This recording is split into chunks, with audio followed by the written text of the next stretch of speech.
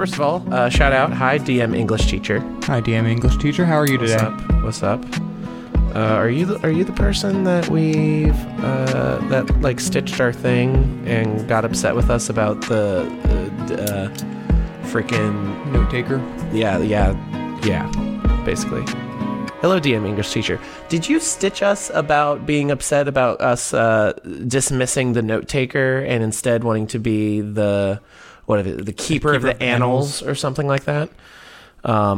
We found that funny. We made an anal joke about it, as we often tend to do. We are children at best. We are children at best. At worst,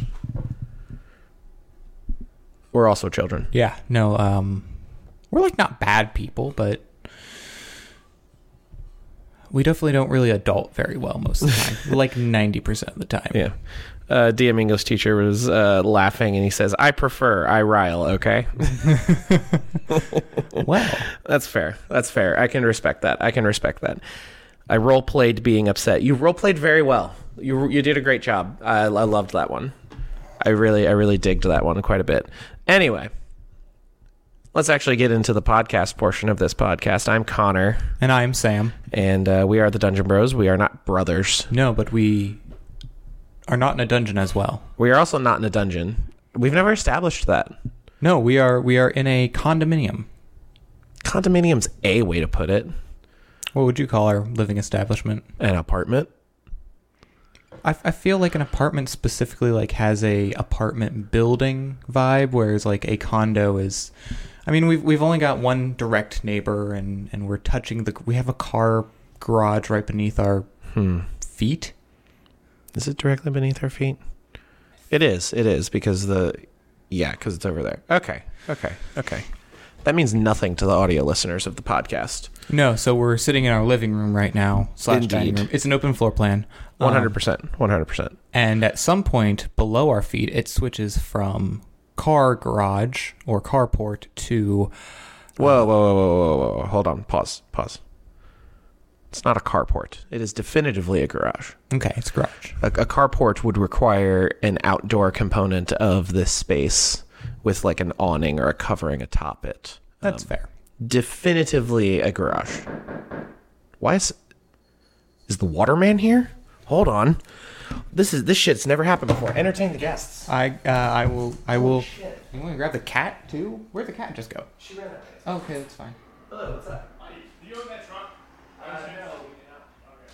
Well, yeah, so we live in a public area, or not public area, but, in a group living complex arrangement thing, and he's asking about a truck, which there's a guy who constantly parks in the same spot, but I have a suspicion that somebody is blocking somebody else in. I hear them saying, right on. Anyway, hello. I wonder if anybody else is in the chat. This parking issue is ruining our podcast. It's just one thing that's ruining our podcast. The real thing is us. It's our speaking. What was that about? Yo, that shit was wild. What was fill us in. Well, I don't know why my head immediately went to the waterman. Yeah, he was supposed to be here over a week ago, so... Yeah. Also, I don't think he would be called the waterman, more of a maintenance man. Yeah. Anyway, this was just some guy walking his dog. Okay. He lives somewhere on the complex, not anywhere near us, but he saw the truck that is always parked in that same spot outside, right at the end of our driveway, has one of their interior lights on. And so he was like, oh, well, I just went directly across to the garage that was near that truck. And to let you guys know, definitely not our truck. No, the guy lives, I think, 2 doors down. Yeah, I told him I think it was the boyfriend of one of the people that lives either attached to our building or the one building up. Yeah, it's the one building up. But anyway, this was a lovely gentleman. He was very kind, very considerate. He was walking his dog. I told him to give the dog some extra scritches for me. Good. Interesting thing to note about this gentleman. He was wearing a zip-up hoodie, much like I am wearing right now. Okay. He had a flannel PJ pants on. Totally fine. Totally respect that. Sure. With the flip-flop as well. Okay. So just a very... It was a look. I mean, it's late. It's 7:44 at night. It's 70 degrees. It was 70 degrees out today. So these are at least understandable, weather appropriate wear. Yeah, indeed. I am going to say that I really hope the microphones picked up the knocking, because otherwise it's going to sound like we were totally just like making a bit up for this. I honestly think I heard it in my headphones before I heard it, because I have noise canceling headphones on right now. We literally hit record and 2 minutes later we get a knock at our front door. For reference, we get a knock on our front door maybe once, twice a quarter. Yeah. Nobody ever comes to our fucking door ever. It's kind of awesome. Honestly. The Amazon guy has even stopped coming to. Last time I got an Amazon package, it was 3 steps from the top. Really? They're not even coming all the way up now? Yeah. I mean, it is a sizable set of stairs up to our front door, but it's not not that bad. I mean, if you're going all the way, if you're taking it up to the 3rd step from the top, take the extra half second, get 2 more steps in, and just kind of chuck it right there on the main little landing. It'll be fine. Yeah, it's fine. That's idiotic. I can't believe that. Anyway, thank you, stranger, for looking out for the community. I appreciate that, even though it doesn't affect me at all. Yeah. So that was nice. I mean, I guess we could have to help jump another car. Another car, yeah. Remember that about a month ago? Sims? Yeah, something like that. I don't know. You still need to contact him about playing Apex Legends with us. Oh yes, I constantly forget. Very good. I have it in my phone. Very good. I should send it to you. You're the charming person in the group. Am I? You're the outgoing person in the group. Am I? Yeah. I'm the loud person. I feel like there's a big difference there. Fair enough. Yeah, I'm much more recluse than you are. This was very convenient for our usual non-D&D bullshit at the beginning of the podcast. Because I feel like we were just going to get right into it, and then we didn't because of this. So we get to keep the normal flow of the show. Thank you to the stranger outside our abode. Mm-hmm. Well, a poet, and I didn't even know it. If we knew your name, we probably still wouldn't shout you out because we don't want to reveal your identity to the world. Spider-Man's name is Peter Parker. Who? I don't know. I feel like I've never met a Peter Parker before. I've never heard of that. Anyway, this is ostensibly a Dungeons and Dragons podcast. Ostensibly. Today, the meat of our discussion is going to be at the end of the news. We're going to be talking about MCDM's homebrew supplement for 5th edition D&D, the class BeastHeart, as well as Monstrous Companions. Our friend Darren recommended this to us and gave us access to this bit of homebrew. It is a paid bit of homebrew. Yes, it is $15 normally, but MCDM, big in the homebrew community. Yep. Very, very popular. Yeah, they're one of my favorites as well, as just as a baseline. Probably more so than they were the ones who kind of inspired me to. Well, the owner, the original guy, Matt Colville, was the one who basically taught me to play D&D through his YouTube channel, and then I've been a big supporter ever since he made a company out of his YouTube channel. Right on. Yeah. So Samuel. Yes, Connor. Shall we get into the news? Indeed. We have quite a few articles to talk about today. Yes. Relatively short, but still worthy. All a good time, as they say. Who? The Owlin. Ah, yes. You know who. First off, from comicbook.com, though many websites were reporting on this, Dungeons & Dragons, Wizards of the Coast, they released a free adventure online.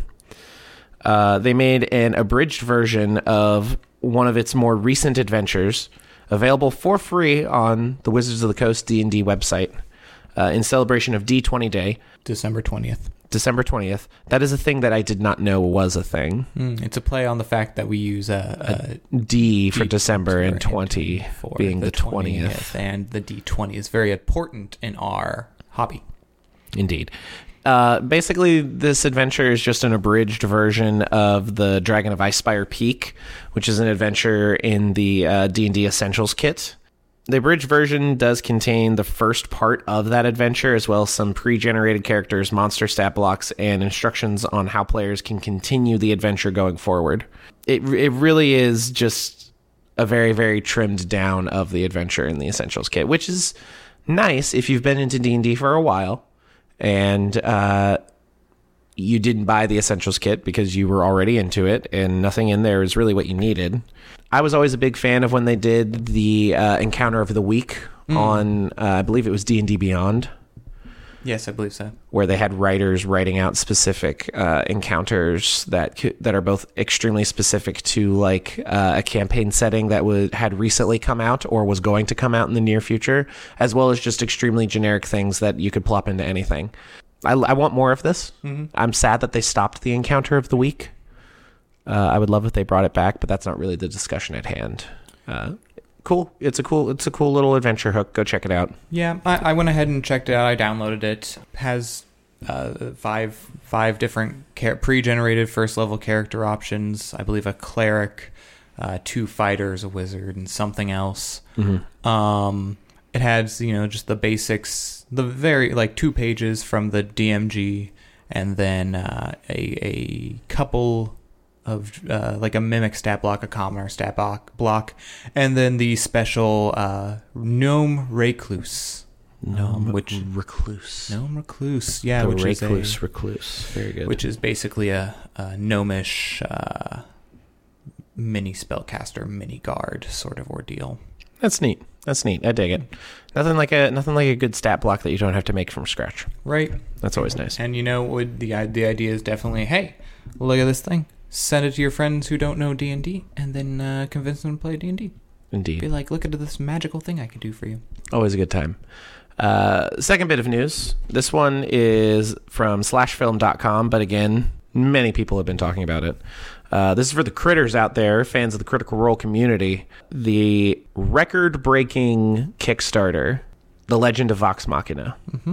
The animated series. It is an animated series. It's kind of a prequel, mostly just a recap of the first campaign up to a certain point. I don't know what that point is yet, but they released a clip online of the show, along with the announcement that it was very much ahead of schedule, such that it is going to be released the first episode on January 28th of 2022. So just a couple of weeks, 1 month from when we record. Yeah, they moved the release date up 1 week, which is pretty uncommon. I feel most things just generally get pushed back. So to have something moved up is pretty impressive. It's surprising since, something like animation or like game design really benefits from all the time that you can give it. Mm-hmm.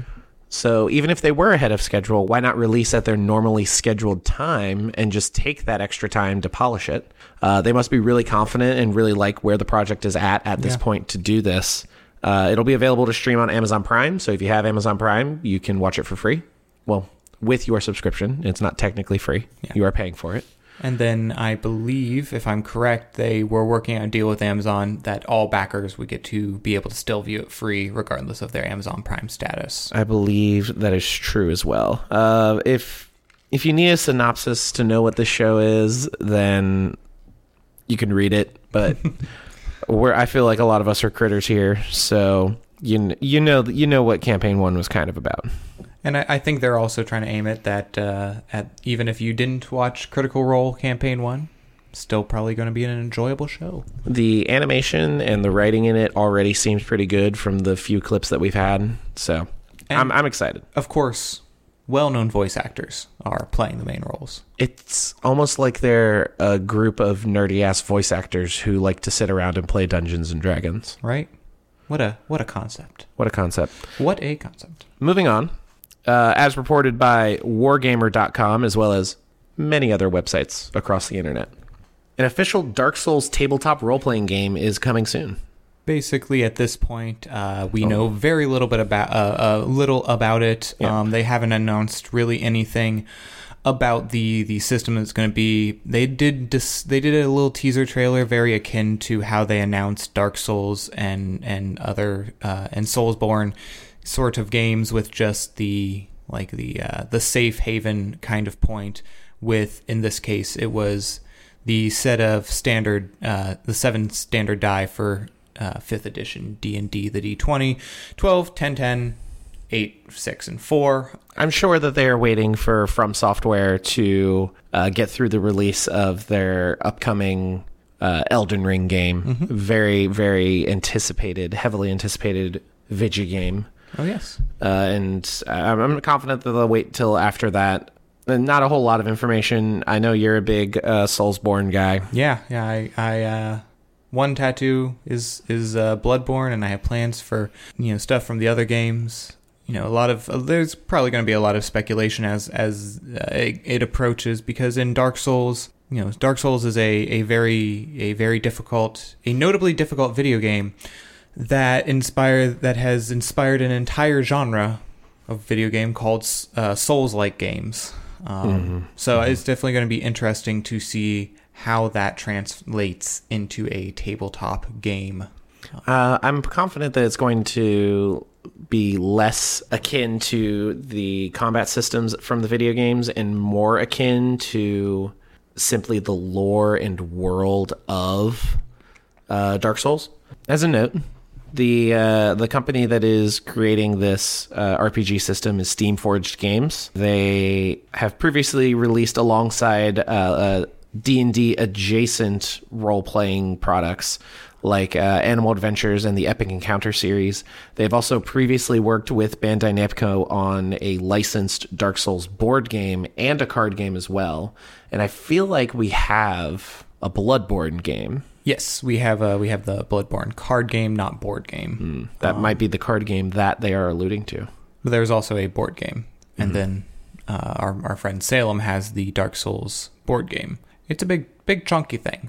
I mean, most of these modern, like, one-off licensed board games tend to be like little beefy boys. They do. I mean, they often come with minis based on characters from like the video games, and then the Dark Souls game is no exception. Indeed.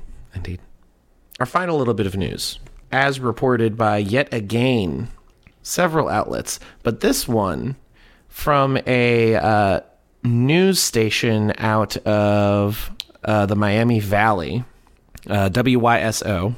There is a writer in the Miami Valley that is creating a monster manual specifically of endangered animals throughout the globe.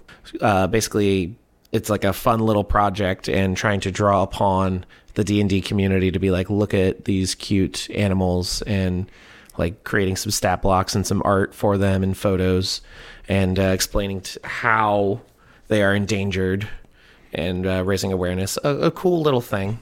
Yeah, they have so far they have actually put out a sampler. It does have 3 extinct creatures: the carrier pigeon, a type of penguin, and a type of tiger marsupial thing.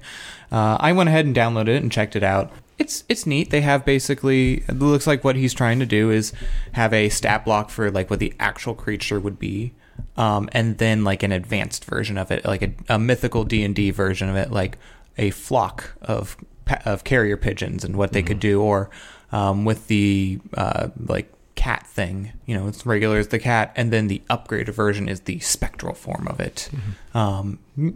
Super neat.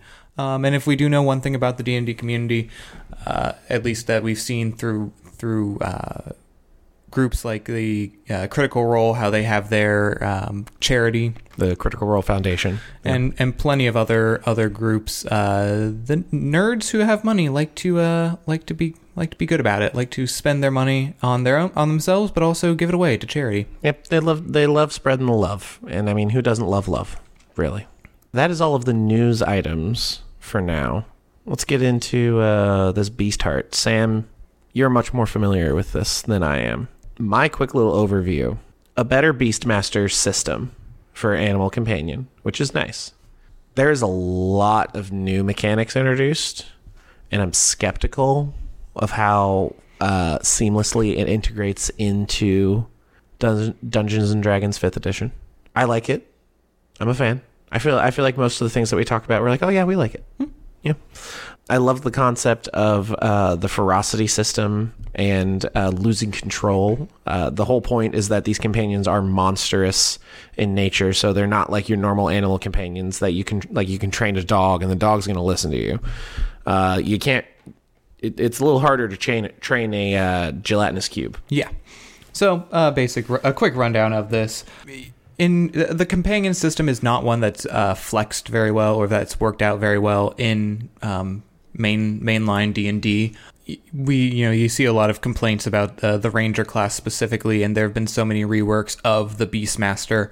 And then earlier this year, actually, Stibble's Codex of Companions from Runesmith came out. And that one focused more on pets and how animals could aid you in non-combat encounters more so. With this one, it is very much, you can, it says right up front, you can feel free to give these as companions, but if you're not really using the class, you could consider these pretty good magic items, basically. It's interesting that they draw the comparison there to magic items over an actual like beast companion or like a summon spell. Mm-hmm. That's weird. I like it. I dig it. Yeah, I vibe with it. Especially I will say the mechanics of creating the stats for like armor class and hit points are very reminiscent of how Tasha's Cauldron of Everything is handling summoning spells now. Mm-hmm. With your create elemental, create undead, using proficiency bonus plus a flat stat for armor class as well as hit points, as well as bonuses to saving throws and such. I think they definitely took note of the direction that D&D was going in, and they were like, "That's a really good idea." So we're gonna just we're gonna nick that. Yeah, I think definitely one of the weaknesses of companions, animal companions, or even summon spells is as you level up and get to higher levels, they can often just fall to the wayside in their usefulness. A prime example of that is going back to Critical Role. There was in the first campaign, there was Trinket the Bear, and when they were getting into later levels, a lot of the time his combat usefulness would be, all right, run out into the middle of the field, give flanking bonus to the Barbarian for 1 round. All right, some AoE is probably going to hit, and then and then Trinket would die, but Matt had created a magic item that allowed him to be returned to Vex's possession, basically, and gave him time to heal. And this definitely addresses that. And like you were saying, it increases HP and proficiency bonus on their own. They gain basically maneuvers as you level up, and it actually it does focus more on, okay, this companion is your weapon. You're going to have your own weapon. You're going to have your own, set of abilities, but this companion is what you're sending out and controlling during the fight. A lot of interesting customizability options as well. It includes 5 different subclasses. Some of them a bit more inspired than the others, but that's just the way it goes. Yeah, we can see that in every even official D&D. Even in the player's handbook. Oh yeah, even in the player's handbook, they really phoned it in with the champion fighter, I would say. But the class is shockingly customizable, and I would argue almost to its detriment. The first truly deep customizable class was the Warlock, as presented in the PHB with Eldritch Invocations, as well as the Battlemaster subclass for the fighter. Battlemaster maneuvers are very, very simple in their execution and the effects that they cause. Eldritch Invocations got a little bit more complex, but that was kind of the core theme of the Warlock, as being super customizable and basically getting a million different ways to cast Eldritch Blast and a million different ways to use the 2 spell slots. 2 spell slots that they get until they're 15th level. Yep. Later, of course, it was the Artificer, but I also feel like the Artificer, in many ways, suffers from having too much customizability, where unless you are big into D&D, it is so not user-friendly to make an Artificer, and that is probably a reason why you don't see a whole lot of artificers out in the wild while you're playing D&D. And I'm sure everybody in the comments or on the Discord or in the TikTok live right now can be like, oh yeah, I have an artificer at my table. You're a fucking idiot. Generally speaking, you're not going to find a lot of artificers. You weren't back in the day when the mystic was a thing in Unearthed Arcana. You weren't finding a lot of mystics because it was too complex.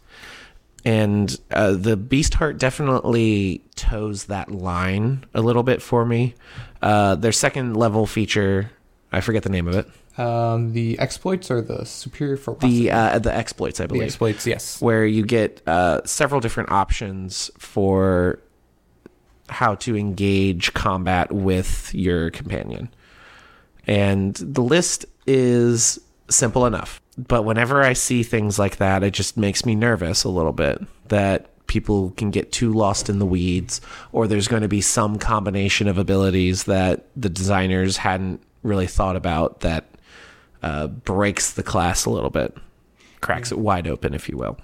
I will say, in my own experience with an artificer, I tried, actually, you and I are in a campaign that our friend started up recently, and he kind of gave us some overview, and then he looked at you and me and said, just go crazy, do whatever you want. And I was like, all right, we just got Tasha's. I want to create an artificer. But as far as customability with an artificer, you're absolutely right. You got to choose your spells. You got to choose your whatever their daily buff is. They're to touch a thing and give it a bonus. Then there's how are you going to customize your subclass, because you have the armor, and you have the gun guy, and you have the sentry guy, and each of those has different things that they can do. 2 of them have companions that are attached with them, and it's like, okay, so every day or every level up, I'm going to have 6 different sets of different customizable things I could choose. And I as somebody who loves doing customization and I don't necessarily min-max, but optimize or try to go for a strategy. 100%. Yeah. Same. It was just a lot. It is a lot. That the Warlock and the Battlemaster benefit in that once you've made the customizing decisions, they're there. They're stuck. You can swap them out if you want to when you level up. And you don't have the world being your oyster every time you take a long rest of like, okay, what do I want to grab for this specific day? Which, while nice and cool, and there are definitely people that are going to vibe with that, it is almost too open-ended for its own good. The BeastHeart, I believe, you cannot swap things out, which is a point in its favor. It's the exploits. So just real quick. Let's get into some class features. Yeah, sure. Real quick, just so like we mentioned earlier, there is a new mechanic. It's called the ferocity. It's the ferocity mechanic. Basically, when you start combat at the beginning of your turn, you roll a d4 and add some other numbers based on different features. And this gives you a resource to spend to have your companion do cool things. Your companion can always just attack, but then as you gain more levels in this class, they have better attacks. They have attacks that do other features. They have bonus actions, reactions. Even just as much as you and your companion can can fly or can turn ethereal for a while. And this in what I see this is it's a very combat specific, slightly better, because it recharges, form of key. It's not as complex as, say, a spell casting system, which I think is to its benefit. But yeah, it's just a straight resource. And then if you collect too much ferocity without expending it, then your companion has the potential to rage or rampage, which means that it will you'll lose control of it for 1 round, in which it'll go attack the closest thing. Which, overall, as the rampage, it could be cinematically exciting, depending on when this happens or if this happens. It can be a slight setback or a major setback, depending on what point of the battle you're in. With there is a flat bonus that you get to your ferocity, is there not? It's a D4 plus. It's a D4 plus the number of enemies that are near your companion.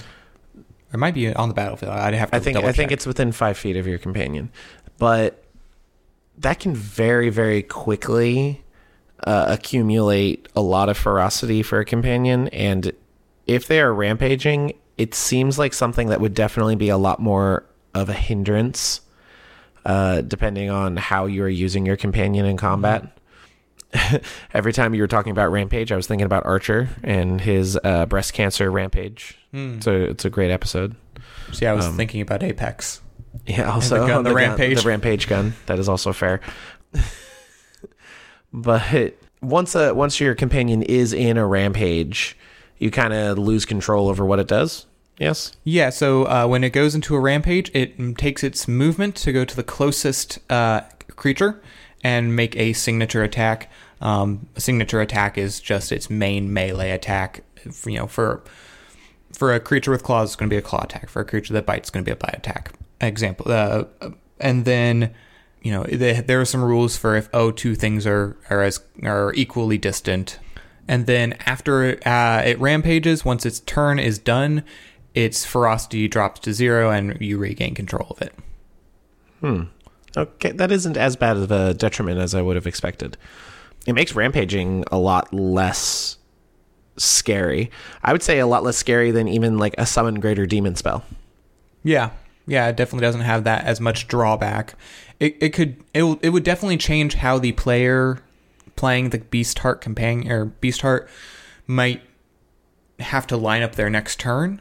Like, if you're a spellcaster or a fighter even, you have kind of, all right, I'm going to go here, disarm my opponent, and then I'm going to move on. Yeah. But if you're like, well, I'm going to go here, try to poison this guy, because that's when the ferocity attacks that some of the things have is move here, poison. But if you're like, oh, I instead can't move, it goes into a rampage, it moves there and just mauls my friend. Might change things a little, but I'd say over time it's going to not be as detrimental, especially as you level up and as you gain, at one point you just gain expertise in animal handling in this class. Yeah, animal handling is definitely a must-take skill from this class. Simply because, and they even like throw proficiency at you because of how important it is at level 3. Let's get into some of the companions. The ferocity mechanic is really cool, and it seems like most of the companions have unique options for spending ferocity on special attacks, which is always fun. Yeah.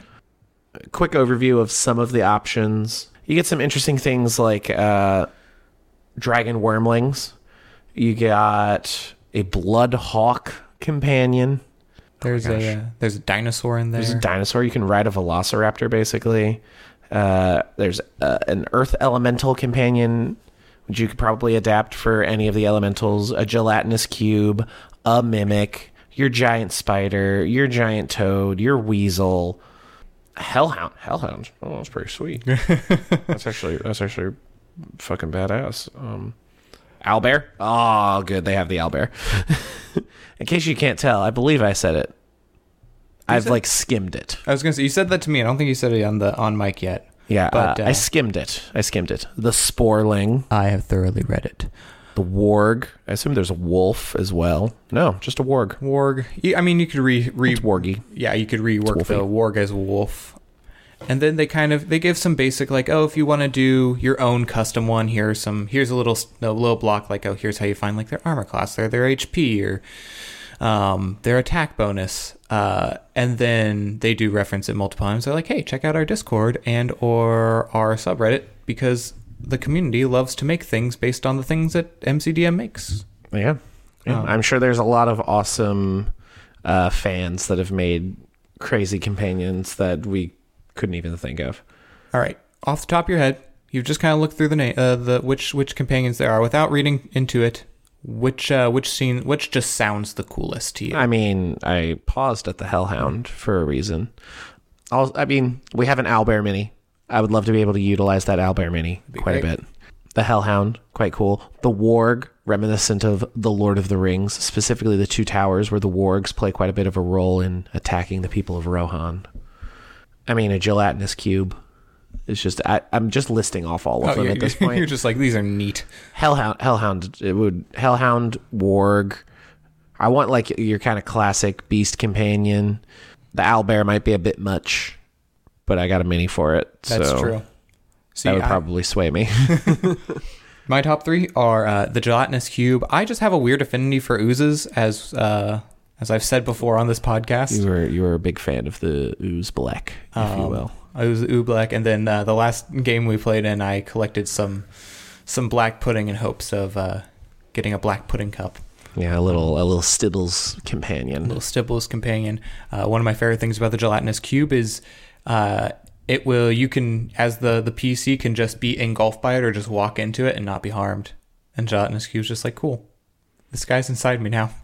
Also, I enjoyed the dinosaur because they make references to Jurassic Park in the stat block, and the sporling. It's just a little walking mushroom guy. Got a little mushroom guy. Yeah, little mushroom guy. He's got like 4 legs, 3 arms, and a billion eyes. I think we said mushroom guy at the exact same time twice. Nice.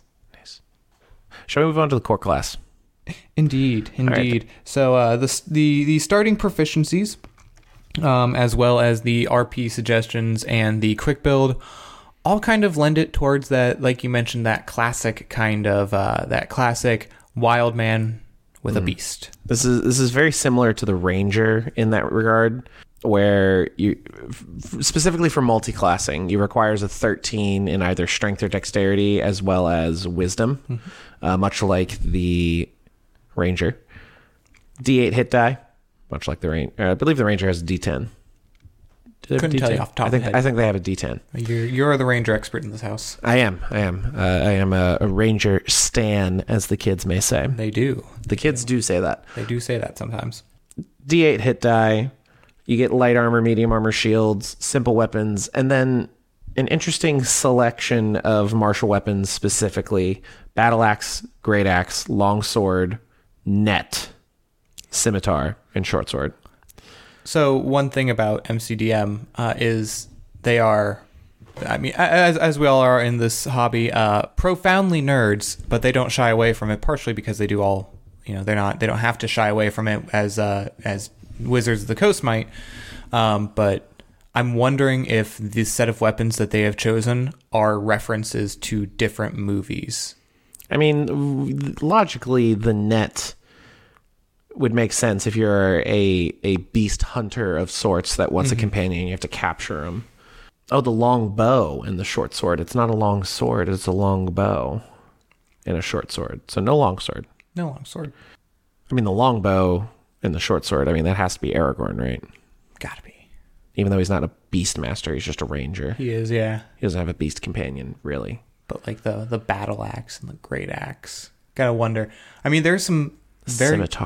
Scimitar. Maybe some sort of Arabian Night reference. Maybe. Alibaba and the 40 Thieves. Anyway, moving on. You gain proficiency in strength and wisdom saving throws, and you get your choice of 3 skills from animal handling, athletics, intimidation, nature, perception, stealth, and survival. You got to take animal handling. Like, a lot of core things require the animal handling feature. Yep. And you'll be getting expertise in it at like 3rd level.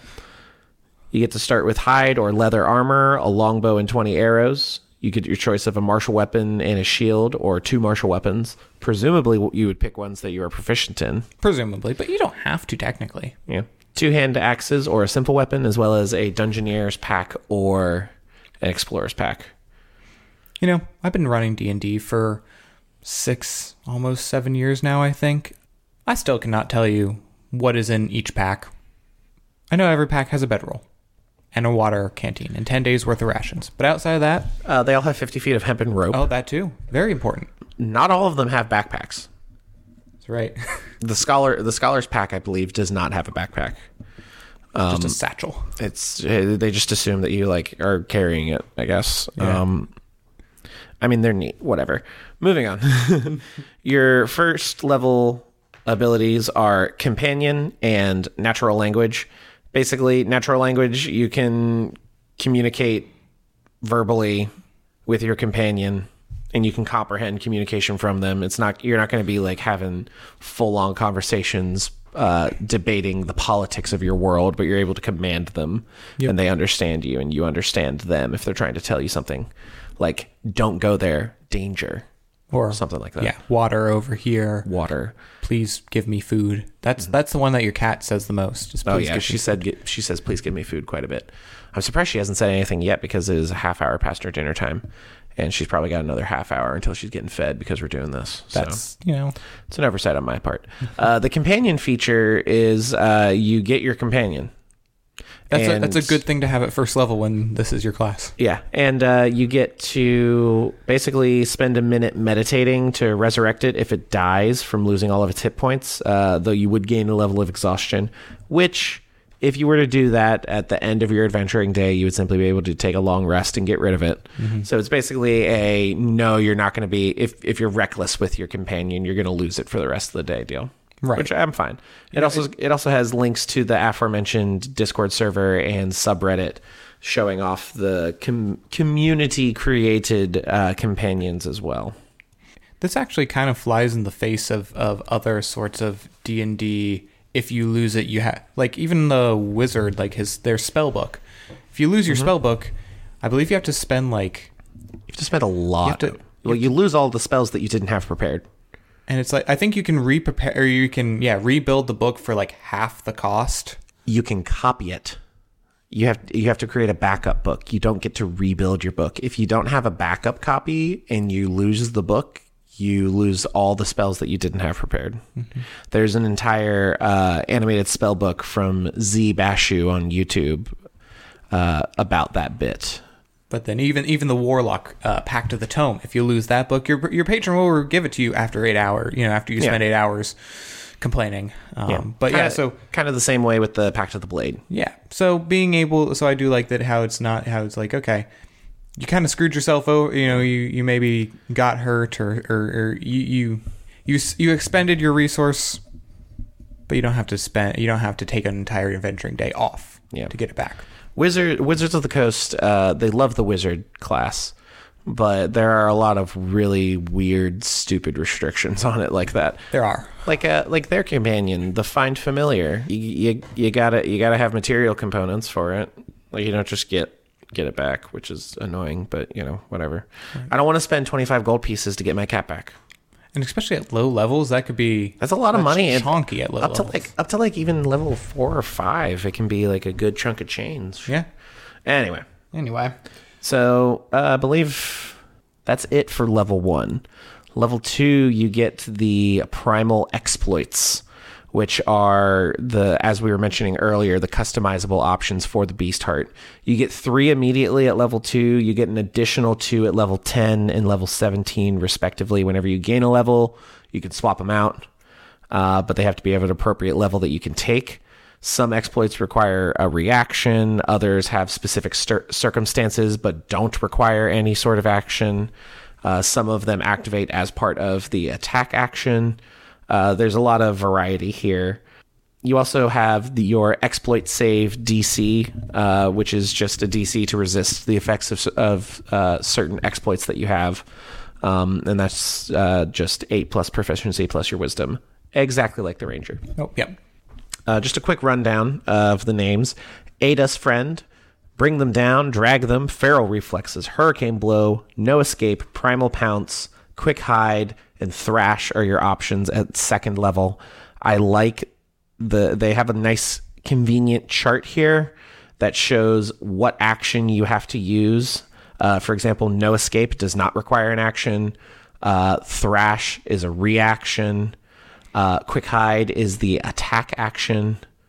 It shows you what level you have to be to take it, as well as the amount of ferocity that it costs. For example, No Escape.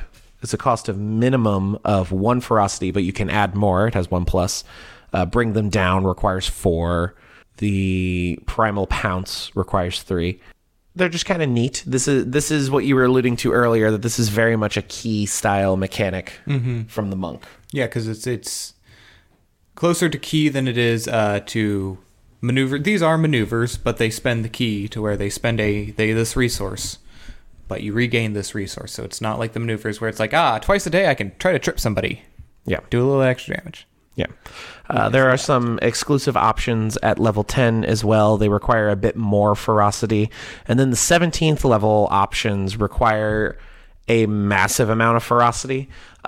Your companion is supposed to go into, or have a chance of going into a rampage when you hit ferocity of 10 or more. And all of the 17th level exploits are above 10 ferocity in terms of charge. Like 16, 14, 12 are all of them pretty much. Yep. But then, I mean, we can just bounce ahead one level, and that's when you get your subclass. But you also get Master Caregiver, in which if you don't have proficiency in animal handling, you gain it. If you already do, you gain expertise in it. So even when you're talking about 17th level, at that point, if you're expected to have expertise in animal handling, you're getting like a plus 16 or something stupid exactly, like that. Exactly. So it's basically like at that point, it's dangerous. It's minimally the danger starts to subside a little bit, I'd say. Yeah. At second level, we skipped over one little feature, the superior ferocity. When your companion uses a ferocity action that's in its stat block and it requires the creature to make an ability check or saving throw, you can choose to just use your exploit save DC instead of the DC that's listed in the stat block. That just kind of streamlines everything and really gives you like one number to reference as opposed to having to keep track of multiple things. Yeah, it boosts the usage of the BeastHeart class as opposed to just having a companion. I would believe that mathematically as well, the exploit save DC would be higher than whatever the DC included in the stat block would be, I would assume. Probably. Again, we haven't looked in depth, but usually if it falls in line with a lot of D&D things, it's like, when you use this thing, it's DC 12, DC 11 for basic creatures. Yeah. So it's probably, higher. Got 14, 15 at low levels. Also at level 3, you get to pick your subclass. Mm-hmm. The included subclasses, there's 5 of them: Ferocious Bond, Hunter Bond, Infernal Bond, Primordial Bond, and the Protector Bond. That give you class features granted at 3rd, 7th, 11th, and 15th level. We'll skip over them for now. Level 4, 8, 12, 16, and 19, you get an ASI. Everyone knows that. 5th level, you get Beyond Instinct. You and your companion just gain some additional benefits. Whenever your companion gains ferocity at the start of your turn, they gain an additional 1 ferocity. Your companion gains proficiency in saving throws with 1 ability score of your choice. Your companion gains proficiency in one of the following skills: acrobatics, animal handling, athletics, intimidation, investigation, perception, performance, sleight of hand, stealth, or survival. Your companion can use wisdom in place of intelligence if they make an ability check using the investigation skill. They can use strength or dexterity in place of charisma when making an ability check using the intimidation or performance skill. And then when you reach higher levels, the bonuses that you at 10th and 15th level, the bonuses that you gain in ferocity increase to 3 and then 5 respectively, and your companion gains proficiency in another saving throw of your choice and gains proficiency in another skill of your choice from the list provided already. By 15th level, I mean, you're going to be gaining, like, now that I think about it, minimum 6 ferocity at the start of every turn. Yeah. Up to a die roll where you would get 9, and that's assuming that there are no enemies around. So that's giving you. It's going to give you your maneuvers, your exploits. You're pretty much going to be able on first turn be able to choose most of your exploits, as opposed to just having to lower levels. You might have to just make that signature attack, wait a turn, and then be able to use your acid spittle or whatever. Mm-hmm. So when it's definitely that as you increase, the abilities of the companion increase respectively. Additionally, at 5th level, you get the improved signature attack feature. When your companion hits with their signature attack, the attack deals an additional weapon damage die. This is kind of just like a debuffed extra attack for your companion, since you're not going to get the flat bonus of the ability score that's being used for the attack. You also get an additional damage die at level 11 and level 17. So at level 17, every single one of their basic attacks is going to be dealing 3 additional dies of damage, which even makes just their basic attack, not using ferocity points at all, pretty beefy, especially for a companion. It's kind of like that same idea of leveling up damage cantrips as you level up. Additionally, damage dealt by your companion's attack and ferocity actions count as magical for the purpose of overcoming resistance and immunity to non-magical attacks and damage. Basically, keeping them useful as you get to where all of your enemies are magical in some way. Level 6, you get 2 more abilities. The Faithful Companion. You can work better as a team with your allies as well as your companion. You no longer need to use your bonus action to command your companion. Instead, as long as you are not incapacitated, you can direct them to take an action simply with a verbal or physical sign that requires no action. Additionally, when your companion enters a rampage when you are not incapacitated and they can see or hear you, they do not automatically move forward and attack the nearest creature. You can instead choose where the companion moves on your turn and which creature they attack with their signature attack, making the rampage immediately something that you want to be happening quite a lot. I mean, it does, of course, limit your, you can't use your ferocities that turn. You do have to move, and you move and attack. It makes you're not afraid to pile up on the ferocity points anymore. Yeah, exactly. It's not so scary and gives you a little more of that room to gamble with. Especially if you take the Ferocious Bond subclass. Yes.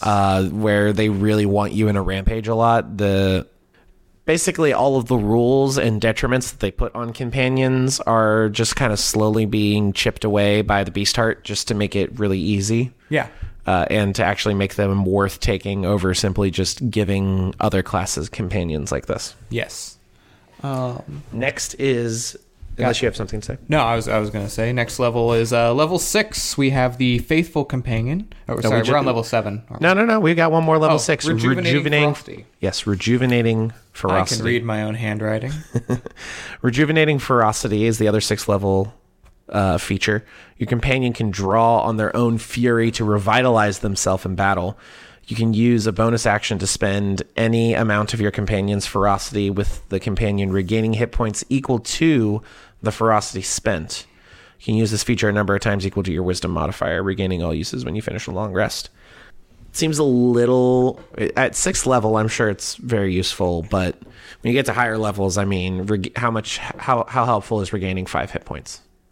It will bring them up if they're knocked unconscious. But can they even be knocked unconscious, or do they just die when they hit? They can be knocked unconscious, I believe. Okay. Yes, they can be. They can drop to 0 hit points. Oh, there you go. They're basically just a free re-up as a bonus action. As bonus healing is probably the best healing in D&D. Bonus action healing is wonderful. Some would say overpowered. I am not. Some. No, this is we could probably do an entire podcast on the healing in D&D, but just as a the way D&D is set up in its turn-based action economy, healing except for bonus action healing and healing to get somebody up from 0 is a very specific build. Yeah. Let's do a quick run through of the rest of the abilities. We're already an hour in. Oh, wow. Really? I know. Just time flies. Time flies. Primal Strike. Bonus damage for the PC when they make a weapon attack. Yeah. So you as an individual can do extra damage of certain elemental types. And then you get additional damage again at 14th level. 9th level is the Mystic Connection, where you get additional features that you can use depending on what type of companion you took. There's a breakdown for all of the companions that are available in this supplement. Like the Hellhound has a different bonus action feature than the Mimic, and the Owlbear and the Sporling, and some of them don't require a bonus action. Some of them you can do as an action, some of them are free. The Warg simply gives you an additional 10 feet of walking speed. Mm-hmm. All neat, all useful. All very reminiscent of feats. Honestly. They're like little mini baby feats. Yeah, that's a good way of putting it. Yeah. 13th level, loyal to the end. They can't be frightened or charmed. Your companion You or your companion cannot be frightened or charmed. Well, there you go. A little basic, but it's useful. We're not gonna disparage it. No. I think at 13th level, you're not getting many creatures that are going to be attempting to charm or frighten you, because a lot of classes get sorts of resistance to that. But you also have creatures like dragons that just innately, as soon as you enter their field of view, you have to make a save. That's true, and it can mess up a very I've had a paladin that could not do anything because he was frightened for 6 rounds of combat because he couldn't save. So it do be like that. It do be like that sometimes. 14th level, keen senses. You have advantage on wisdom perception checks that rely on hearing, sight, or smell. Additionally, you can take the search action as a bonus action. I did not know that the search action was a thing. Yep. I thought that was just an investigation check. Technically, it is. Well, yeah, that's what it is, but it is an action. You have to take your entire big chunk of your turn and go, what's in this rubble? Nothing. All right, neat. I'll cast Healing Word. Neat. 18th level, Summon of the Wilds. Depending on your location, you can create a horde of animals as an action, like birds, fish, insects, rodents, or other similar creatures of your choice. They arrive immediately, occupy a 30-foot cube, centered on a point within 120 feet. They last for a minute. On each of your turns, you can use a bonus action to move the swarm 30 feet in any direction. Each creature of your choice that starts their turn within the swarm must make a wisdom saving throw against your exploit save DC, or have disadvantage on ability checks, attack rolls, saving throws, and a -5 penalty to their passive wisdom perception score, and a -5 penalty to their passive perception until the start of their next turn. And you can use it once per rest. Just kind of a cool, free, no concentration AoE that just kind of is debuff, lockdown. 18th level is a little high for what it does, but it is just kind of a supplemental thing. Yeah. And then the capstone, the 20th level ability, like most abilities in D&D outside of the 20th level paladin features, which are just kind of badass. A little underwhelming. Yeah, that's pretty much it. You can basically choose whether or not your companion rampages. You get the relentless endurance feature for your companion. And you again gain bonus ferocity when you start combat. Yep. All just nice little quality of life things that make a 20th level feature a bit underwhelming. Let's not go into the details of all the subclasses. Yeah. But a quick overview. The Ferocious Bond, you get a lot of benefits to the Rampage portion of your companion's feature set. So you're going to want to enter a Rampage a whole lot more, and you're going to be able to control it a little bit better. And you lose less of your ferocity when the Rampage ends, giving you the ability to still keep your ferocity up. And this is kind of the barbarian subclass of this class. Yeah, basically. Your Hunter Bond, which, I mean, you're stealthy, you have specific targets and quarries that you can target with your companion, and you get bonuses. Pretty much a ranger. A ranger. Ranger by any different name, no spells. I will say this kind of a little bit fixes, I would say, one of your complaints with the ranger, and that is takes a bonus action to cast Hunter's Mark, and you have to concentrate on it. This, you spend 4 ferocity, free action, basically cast Hunter's Mark. Yeah.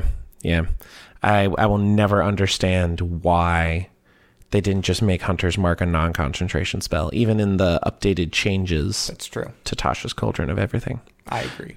One can only hope for 5.5. Anyway, next is the Infernal Bond. Devil Beastmaster. Yep, you gain Devil BeastHeart. Some additional options for exploits that make it a little more devilly, a little more like magical, and eventually your companion gets some like devil features, some wings, some scales, some fieriness to them. This one seems to be the most customizable and unique. This one's probably going to feel a lot more different than the other ones, as well as the next subclass, the Primordial Bond, which is the same kind of feature set as the Fiendish one, but instead it's elemental and like elemental and weather based. Yep. Totally cool. New exploits, more arcane casty feel, more druidy feel. Yeah. And finally, the Protector Bond, which is Tanky Companion. I was going to say, I have written down Protector. Here's the beef. Yep. Big old beefy boy. Big old beef. You gain AC, you gain HP, and you get Protector features from like the Protector fighting style example. Outside, that is pretty much the entire class in a nutshell. There's a lot going on. Yes. I think you have to account for the fact that each individual companion has unique features to them as well. It is a class that is not for the faint of heart. Yeah. It's fun. It's interesting. A lot of the flavor overlaps with the Ranger. If you were looking to be a Beastmaster, first I would say don't, unless you're using the Tasha's rules for Beastmaster. And at that point, you might want to just take a look at this class, because there's a lot of overlap with the Tasha's version of the Beastmaster, and you get a lot more choices and a lot more variety in what you can do with this class. Yeah, I think my overview of this class is I really enjoy this. Like I said, I enjoy the creators, the company. Overall, I would play it, but I think I would definitely multi-class with this. Yeah. If you wanted maximum effectiveness of the character, this focuses very little on the PC's actual character and more on what the companion can do. I mean, some of the exploits say, you or your companion. But I would definitely like to have some fighter features, or maybe some caster features, because this up to a point uses your bonus action to choose to do. You've got this class has a lot of things to do with your bonus action. A lot like the Warlock, you're going to be making a lot of decisions about what to do with your bonus action every single turn, because likely your action is going to be you attack with whatever weapon you have in your hand. You say you would like to multi-class into this. I would say I would like to multi-class out of this to get martial features. Multi-class with this. Yeah, I would either. It depends, I feel like if you want to play a class like this, you want to start with this. Yeah. If we were doing a one shot, and it's like, oh, it'd be cool to have. If I have, I definitely want to play this level fighter. Oh, by the way, add 3 levels to it. Sure, I'll throw in a couple levels of this. Oh, I just you could go ultimate customization and go like multi-class into a battle master fighter, or multi-class into a warlock, or multi-class into an artificer, and just be like truly one of a kind that will probably never ever be played that same way ever. Oh yeah, at any table ever. That's neat. There's also a section at the end that contains some magic items. I can sum those up real quick. I have it written down. They're basic items, really, that give basic boosts to stats, give some additional uses of ferocity, allow for the casting of free spells specifically on the companion, like polymorph, so that you don't have to walk through town with a owlbear. Instead, you can walk through town with a weasel. And then, of course, as in any companion-based supplement, there is a Pokeball. The companion ball. The companion ball. Yep. And in Stibbles, it's called the Amulet of Safe Haven. Yes. But yeah, keep your animal in there so they don't get hurt or hurt things. Yeah. Yeah. Stop letting your Magmar walk around town. It is made of lava. Look, Pokemon buildings are immune to fire. Right? I don't know, I'm pretty sure there's an episode of the anime where they're throwing buckets of water onto a fire. I do remember the Squirtle Squad. There's a Squirtle Squad. Putting out a fire. But I mean, any universe where a 10-year-old can capture the literal incarnation of God, Arceus, I feel like a lot of the logic of your world building kind of goes by the wayside at that point.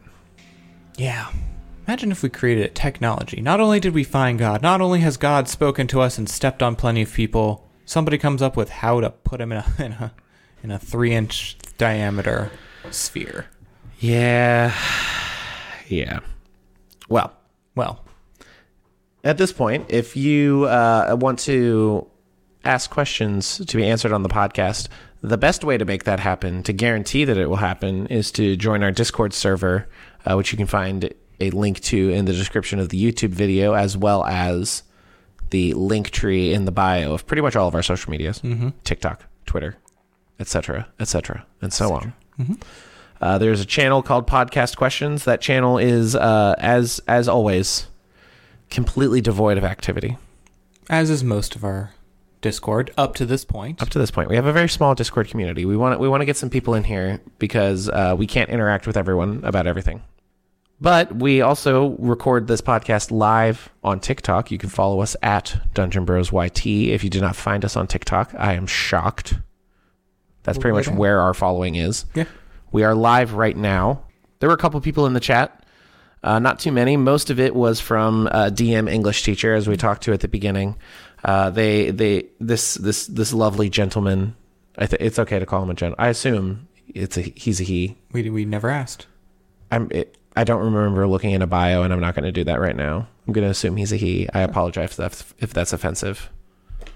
Actually, no, I don't apologize. It's fine. You're an English teacher. You're probably fine. We're here. We're clearly male presenting, at the very least. I think this is very off topic. He stitched our... he did. He stitched our Mighty Morphin Power Rangers Part 1, where we were calling out the various types of players that you'll find at your D&D table, one of which being the note taker. Felt like we didn't put enough respect on the name of the note taker, calling them, as he put, I believe, the keeper of the annals, which then led us to make many anal jokes to one another about... Considered making a reply to that. I think we may have made a comment on that video. I think we did comment. We liked it. But it did give me an idea for the next Mighty Morphin Power Rangers TikTok. Yes, we will be having a part 3 because those are doing well. Stay tuned and watch out for that one, TikTok Live. It's just me on the thing right now. Stay tuned and watch out for that, Connor. Very good. The other one is Professor D&D. He commented, absolutely loved the BeastHeart. Super excited to see people talking about it. Yeah, we talked about it. I like it. It's neat. We enjoy this. It's neat. As someone who totally did not actually read pretty much any of it and just skimmed through and let you talk me through it, and also reading it aloud for the first time, seems neat. I'm sure there's a lot of things that we're not aware of, but MCDM does have really, really tight homebrew. You're not likely to find some overly powerful stuff or some underpowered stuff. Yeah, they are, that is their whole company. They do have plenty of play testers. They love D&D as much as we do, and they spend a lot of time thinking about it, playing it. One thing I forgot to mention during the podcast, I feel like I mention this every time we look at a new supplement, art. The art in any of the Wizards of the Coast books is neat. It's what you would expect. It is very much the same style. But I appreciate Matt Colville and his drive to just have over the top art put into things that his company produces. It is always evocative. It is always very classic, and this is no different. I love some of the images so much here. It's a great time. It's a good time. We should post a link to this when it posts on YouTube, and we should tweet at him. Make a note. Until relentlessly, like every 30 minutes, until he responds to us. Sounds like a lot. I mean, persistence, I feel like, is a really underrated feature, underrated selling point for people. We are also both very inattentive and tend to forget. I mean... Also, fun fact, Matt Colville got the very first like from our Twitter, the Dungeon Bros Twitter gave out, because... he's pretty cool. You opened the app and read something and you went, ha! All right. I like that. Pretty much. I remember that day. I don't. Well, we got nothing in the Discord to talk about. We got nothing on the TikTok Live to talk about. Well, we've addressed everything in the TikTok Live. We have. So I feel this one was kind of impromptu. A little bit. We had to cancel and reschedule a couple times. Yeah, so we will try to post the events in both the Discord and the TikTok in the future. We would love to have you join us there. I think our average viewership is like 3. Yeah, something like that. Let's hit that in the double digits next time. That'd be cool. So if you've enjoyed this or any of our podcasts, please, if you're on any of the apps that you can rate and review a podcast. The Apple Podcast, the Google Podcast, the Spotify Podcast, etc., and so on. Please, give us a 5-star review. Or be honest. 4.5 is fine too. Yeah. If it's less than 4, don't bother. And if you don't know what to say, I'll tell you what to say right now. You're going to say, "Hey, I love this podcast. It has made me a better person. And I love my mother. I quit drinking. I gave half of my wealth to charity out of the goodness of my heart." And one of the good ones, like we're not talking no Salvation Army. We're talking like you went down the road to like the mom and pop charity on the corner of Broadway and 2nd Street? And sure. Broadway and 2nd. You went to the fucking soup kitchen. You made some soup. Yeah. You're serving soup to people now because of this podcast. And because of this podcast, you learned to bake bread. Not only did you learn to bake bread, you learned to bake good bread. Yeah. Not just a crumbly like mediocre loaf with a semi like scratchy top. No, like we're talking a good crusty exterior and fluffy interior. Like a solid ass sourdough that you would not be ashamed to slice open for both friends and family. Yeah. Something you could dip into the soup that you are serving to those in your community who need soup. You adopted a neglected animal from an animal shelter. Mm-hmm. You spayed and or neutered it to help control the pet population to avoid this many unwanted pets in the system. Up to this point, you were like, "No, Bob Barker, I'm not spaying or neutering my pets." And now you're like, "The Dungeon Bros have convinced me to spay and neuter my pets." Yeah. And you should put all of that in the review. Yes. Every single one. Yes, put that in the review. We got you off of cocaine. Mm-hmm. We got you on to tabletop role-playing games. Yeah. Possibly whiskey. You found out the health benefits of your job, and you've now a standing desk. I thought you meant the health benefits of like going to your job. I think there are mostly monetary benefits of going to your job. I mean, yeah. Anyway. Yeah, review us, follow us on the things, like, subscribe. I'm done. All right. Well, ladies and gentlemen, empty TikTok Live. In the meantime, peace out. Bye.